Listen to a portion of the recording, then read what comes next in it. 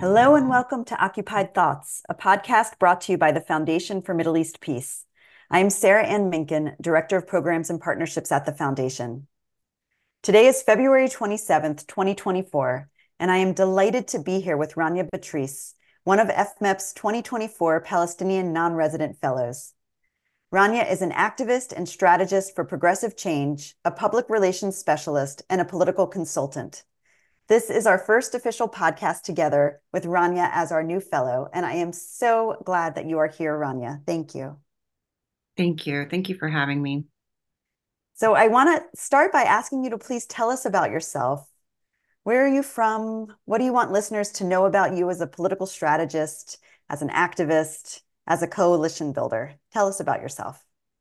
Yeah, thank you again. So, I am first generation Palestinian. My parents immigrated to the US, to Texas, actually, where I'm still based.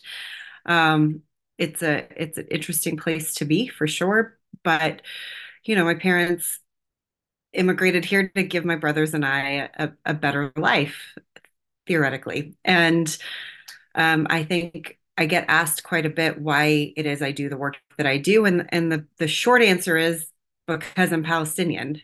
I grew up understanding very clearly, even before I had the vocabulary for it, just what it meant to be Palestinian, and as we know today, just given everything that we're facing, um, it's so front and center. It's not new. Nothing that's happening now is new, but the curtain has kind of been pulled back of the things that Palestinian people have been contending with for decades and decades, nearly a century. And so, um, so much of the work that I do, it might seem disjointed when you look at it on paper. If you kind of look at it side by side, it's like what you're doing political work and policy work and advocacy and coalition building, and it all might seem very disjointed. And the issues themselves, I mean, I do a lot of work around a lot of different issue areas.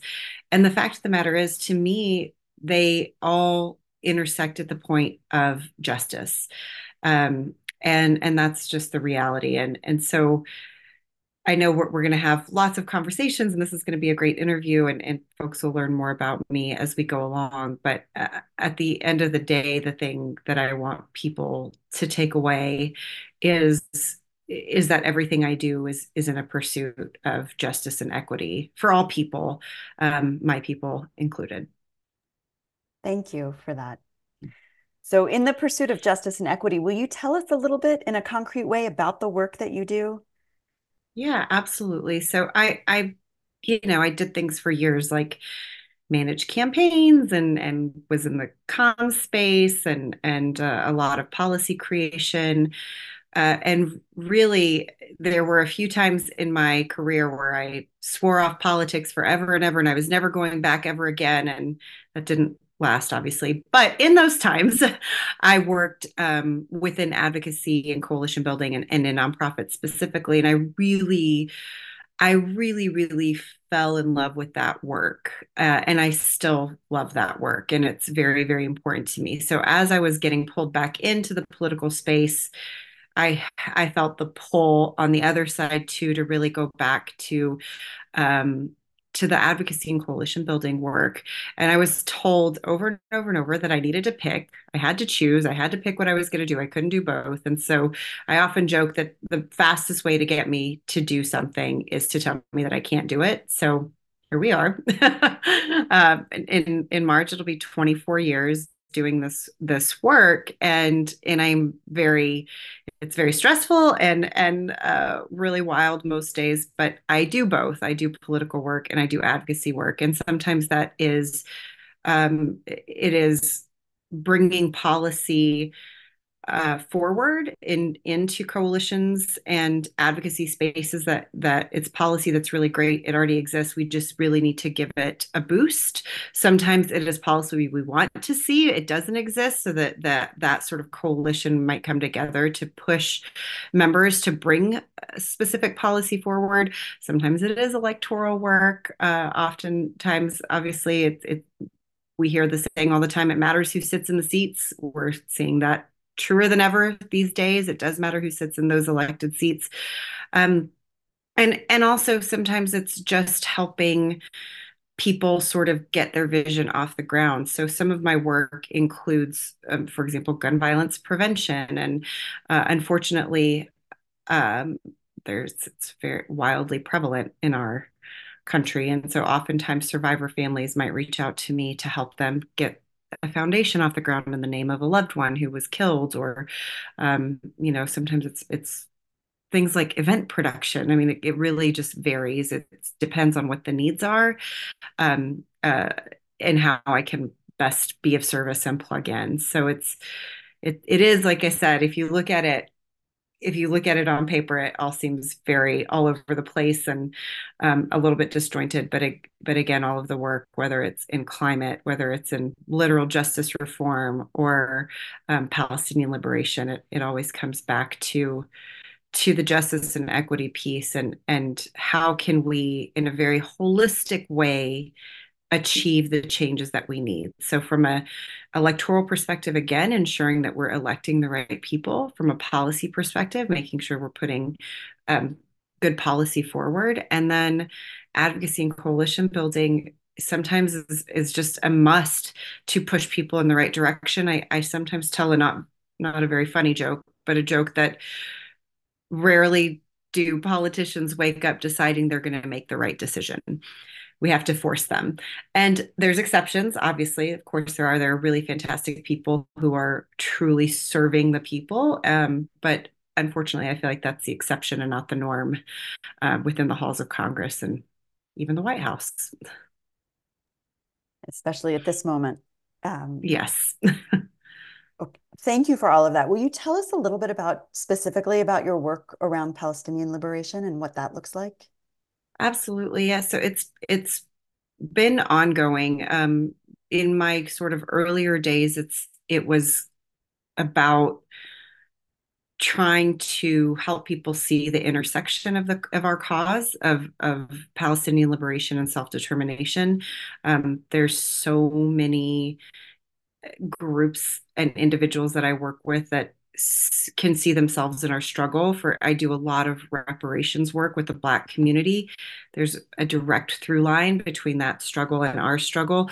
I've done a lot of land back work with Indigenous communities, as well as things like, protecting Indigenous lands and land back again specifically, but very obvious through line there with our struggle and that struggle as well. It's so I say in the early days that was a really big focus. It still is. It still is today, and we're actually seeing the fruits of that labor that so many have been working on for so long. I mean, there's just so many incredible people who've been in this space for so long, and we're seeing it kind of come front and center in a bigger way than I think I've ever seen in my lifetime, where people are not only seeing themselves in the struggle, they're actually coming together to lift their voices and stand, quite frankly, in front of us in some ways, in front of us as Palestinians, as people who see us as human beings and are utilizing their platforms and their voices to make sure everybody that they're connected to are seeing the same things. And so that has been ongoing work for, like I said, for a couple decades now. More, I mean, really, my whole life. I was born Palestinian, so and then part of it too is what I was saying about just being humanized, being seen as human beings. I feel like that is a big part of my work too, is storytelling. Um, it is not an accident. And doesn't happen in a vacuum. And we see it happen to so many different communities where they are, I mean, dehumanized. That's the only way I can say it. And it's really, it's such a complicated thing to unwind when you again have been for decades and decades been painted with a certain brush, and there's just decades of propaganda and lots of money behind selling that narrative of who we are and what kind of people we are and our right to exist or not exist and all of these kinds of things. So it's part of my work also is bringing forward the stories of all of us. I mean, people like me and my family and other families just like ours that um, live in people's communities. And it I sometimes say, one of my friends always calls me Palestinian undercover. That's not, everybody doesn't know right away if you just look at me that I'm Palestinian, but I am 100%. And so oftentimes people will say things in front of me not knowing that I'm Palestinian, and it's disgusting, quite frankly. And so I feel like part of my unofficial work too is sometimes I will let people go and say the horrible, awful things they say, and then say, hey, by the way, I'm Palestinian. Like, you're talking about me, you're talking about my family, you're talking about, you work with me, and I'm not quiet about being Palestinian, but oftentimes people like to ignore or forget that. Wow, what experiences you must have had across such and with such a variety in your career and all of the different people you've worked with. Mm-hmm. Yeah. Well, let me ask you a question specifically about Palestine now. Um, I want to ask you if you can talk about what you think this moment in time or this moment in history means for Palestinians or for Palestine. Is there a way to describe where we are right now? I it's it's difficult only because it's so emotional. And like I said before, none of this is new. None of the settler violence in the West Bank is not new. The control over movement, I mean, every bit of movement is not new. And I often tell the story about, I mean, myself, my own experience. I still have tons of family there. And every time I travel back home to see them, I get detained and I'm told that my American passport doesn't matter there. And when I am traveling like between the West Bank and the rest of the country, I always get stopped. It's always an ordeal. And I'm an American citizen. So imagine being Palestinian and not an American citizen. Although, of course, sorry to digress a bit, but we're seeing again and again American Palestinians being killed there and nothing, zero response from the administration or from anybody. I mean, from this White House that very specifically said, if you come after Americans, we will respond. Unless you're Palestinian American, then it doesn't count. Again, sorry to digress, but that's just kind of the reality we've always existed in, and it does feel emotional in a way because it's like we've been sort of jumping up and down and screaming and just trying to be seen and heard for so long, and it feels like it's finally happening, but after what? uh, and it's one of these situations where I honestly, I'll speak for myself, I have to kind of grab a hold of myself and understand that this is the most disgusting, atrocious thing, that we're watching genocide unfold in front of our very eyes, being paid for and facilitated and excused by our own government, funded by our own tax dollars. All these things are true. And at the same time, we are watching it happen in real time on our phones, on our computers. It cannot be ignored. So we're seeing voices come into this space now who, I mean, some of them have been with us forever and God love them. But we're seeing these new voices come into the space and these new allies come into the space who weren't necessarily aware before. So there's a part of me, if I'm being just very honest, and I promise I check myself as often as I can, there's a part of me that's frustrated because it's not new and it's just like, oh my gosh, we've been trying to tell you this for so long.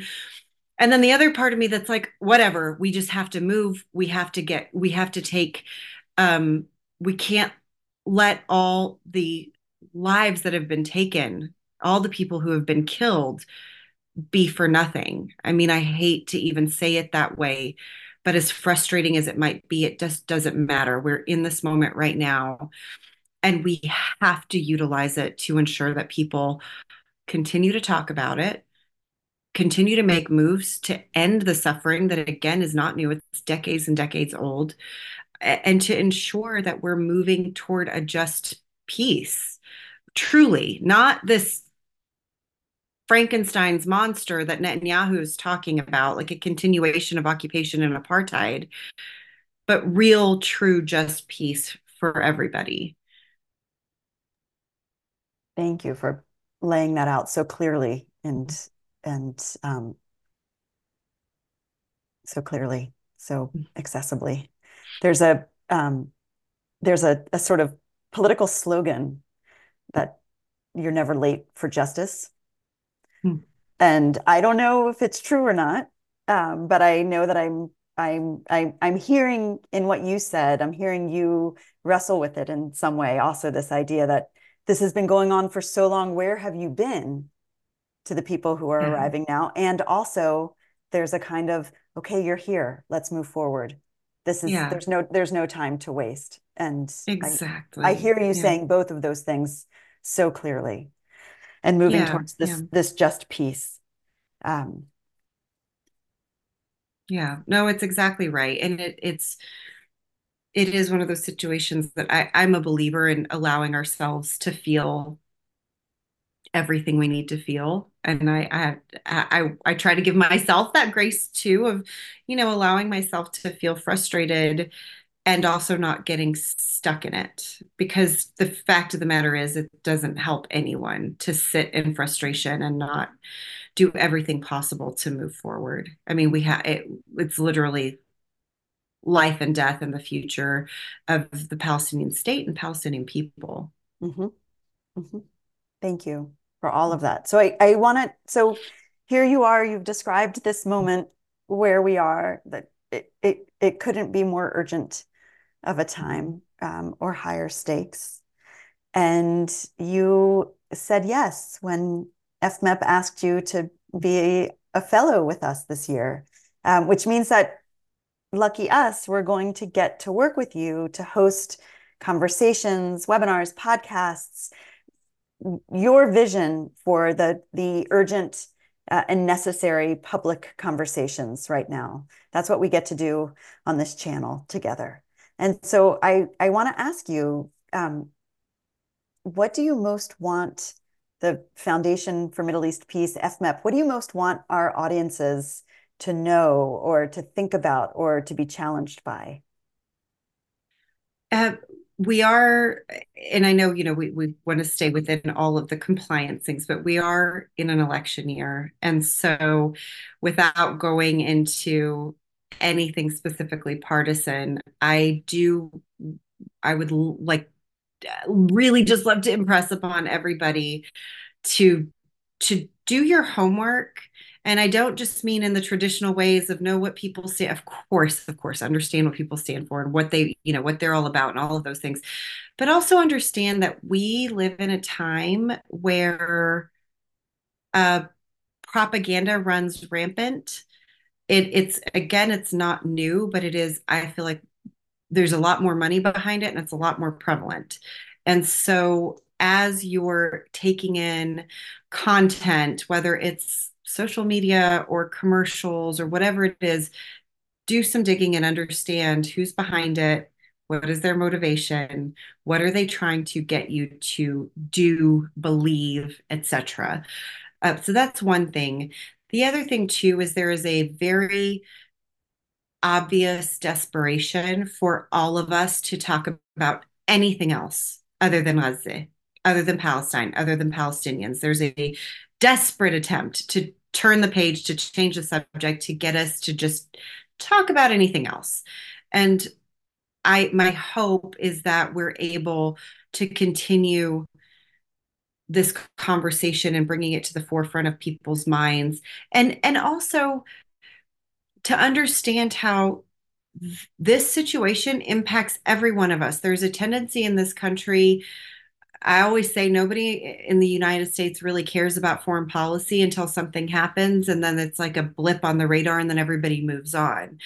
Um, I personally care a lot about foreign policy, and so that's not the place I necessarily exist.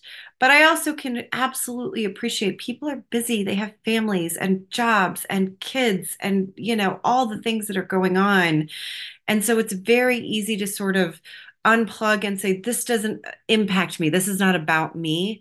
And the reality is, it is about you. It's about all of us. So when our government is telling us we can't afford healthcare as a human right for every person in this country. When our government is telling us we can't afford to address climate change, when they're telling us we can't afford um, to give reparations to people that have been harmed and continue to be harmed by this country. They tell us all these things. We can't address child poverty. It's too expensive in this country. Yet they're going to send billions and billions and trillions of dollars to drop bombs on children. It rings hollow. And I do think it's really important. And it's obviously not just right this moment, but we're in this moment now, so I'm going to talk about it. But this is an ongoing situation with this country where we can't do anything for people here, but we are paying for settlers in the West Bank to have health care and education and to move and to live on occupied land. And we are paying, like, no, don't get confused. Anybody out there listening, we are paying for that. We are paying for that while our government's telling us we can't have those same things here. So you're asking everyone to pay attention, do Yes, their homework. We're in please. an election Yes. year. Yeah. I want to note that today, Tuesday, the 27th, is the Michigan primary. Yes. Um, could you just tell our audience for a second what is happening in Michigan right Yeah. now with Gaza, with Palestine, with Palestinians? Absolutely. So there's a very large Arab and Muslim population in Michigan, very very active and historically democratic constituency, and there's obviously a lot of not just frustration, heartache, pain, people who have lost dozens and dozens, some hundred or more family members who live in Michigan. And the expectation has been, and in fact, the president has even said it out loud, that everybody's going to forget come November. And my answer to him and to the administration is go speak to a person in Michigan who has lost 30 or 60 or 100 family members, and they're going to have some choice words for you. Understandably. I mean, this is not what we're witnessing, what's happening, the loss, it is massive and is touching everybody. And so there is this um, attempt, this campaign, a coordinated effort within Michigan. Just like you said, today is the primary. There is a lot of states don't have this, but Michigan does, where they actually on the Democratic ballot, there is a line for uncommitted. You can vote uncommitted in the Democratic primary. And there are many different ways to send a message to the White House. This is one of them. And I'm very proud to have worked alongside some of the folks in Michigan who are working on this effort. And it's incredibly important because while we can see this administration getting scared, they're unfortunately not doing much more than providing lip service. In fact, I'm not even going to say much more. All they're doing is giving us lip service. It's They are saying the things. Biden, they're leaking stories. President Biden is talking about, yesterday, I'm sure you saw, as he's eating ice cream, he's talking about the ceasefire agreement that may or may not be in place by Monday, and we all know what that actually means. It's not a permanent ceasefire. And we know because Netanyahu and his entire administration have told us. They've told us exactly what they're doing. They've said genocide. They've used genocidal language. They've called this the next Nakba.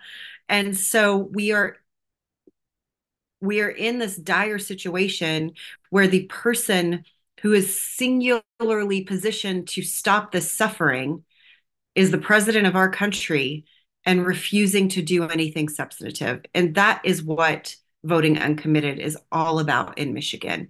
And so I'm hopeful. There's really been so many people on the ground working hard to spread the word and send the message that this is a very important form of protest, quite frankly. Thank you for that Mhm. explanation, and for demonstrating so clearly what this moment is, and also why it's so important to us at FMEP to have you and have your voice and the work that you're doing and what you think is important and urgent, and to bring that to our audiences. I know that in a few days from now, we're going to have hopefully another first podcast with you that's going to dig deeper into the politics. You referenced before that people should do their homework. I just want to say that we had a webinar with you, I think it was last year, where we talked about the sort of masking of Israel-aligned PACs in Oh, yeah. Democratic primaries. Mm-hmm. We'll get into you will Yeah. get into those issues, but there is a lot of money coming from Israel-aligned organizations, specifically AIPAC-affiliated PACs, that are pushing an agenda that is much broader than anything that has to do with Israel and in the Democratic primary. So you're going to interpret, translate, unpack all of this for our audience and bring it to people's attention and help us learn and grow as engaged people in this country and in the world. What is really going on here? You're going to help us understand. And I am so grateful to you for all of this, and so grateful to you for making time for us. Thank you. Absolutely. I'm grateful for you and the entire FMEP team, and just we're in a dire place in the world and in our country, and I think these conversations are really important. So thank you for giving me space for them. Thank you. And this is just the beginning. We're going to have you Yes. now. We're going to have you for a year. And Yeah. we wanted to introduce you to our audience, which we are now doing in the process of. And so to everyone who is listening, thank you for tuning into this episode of Occupied Thoughts. Please make sure to check out our website, www.fmep.org. For resources related to what Rania has been talking about, for our other podcasts and webinars, for lots of other rich content related to Palestine and to Israel. Make sure that you're subscribed to this podcast so you can stay up to date. We're on iTunes, SoundCloud, and Spotify. And you can watch video versions of our podcasts, including this one, on YouTube. And with that, I am Sarah Ann Minkin, signing off until our next episode. Thank you so much.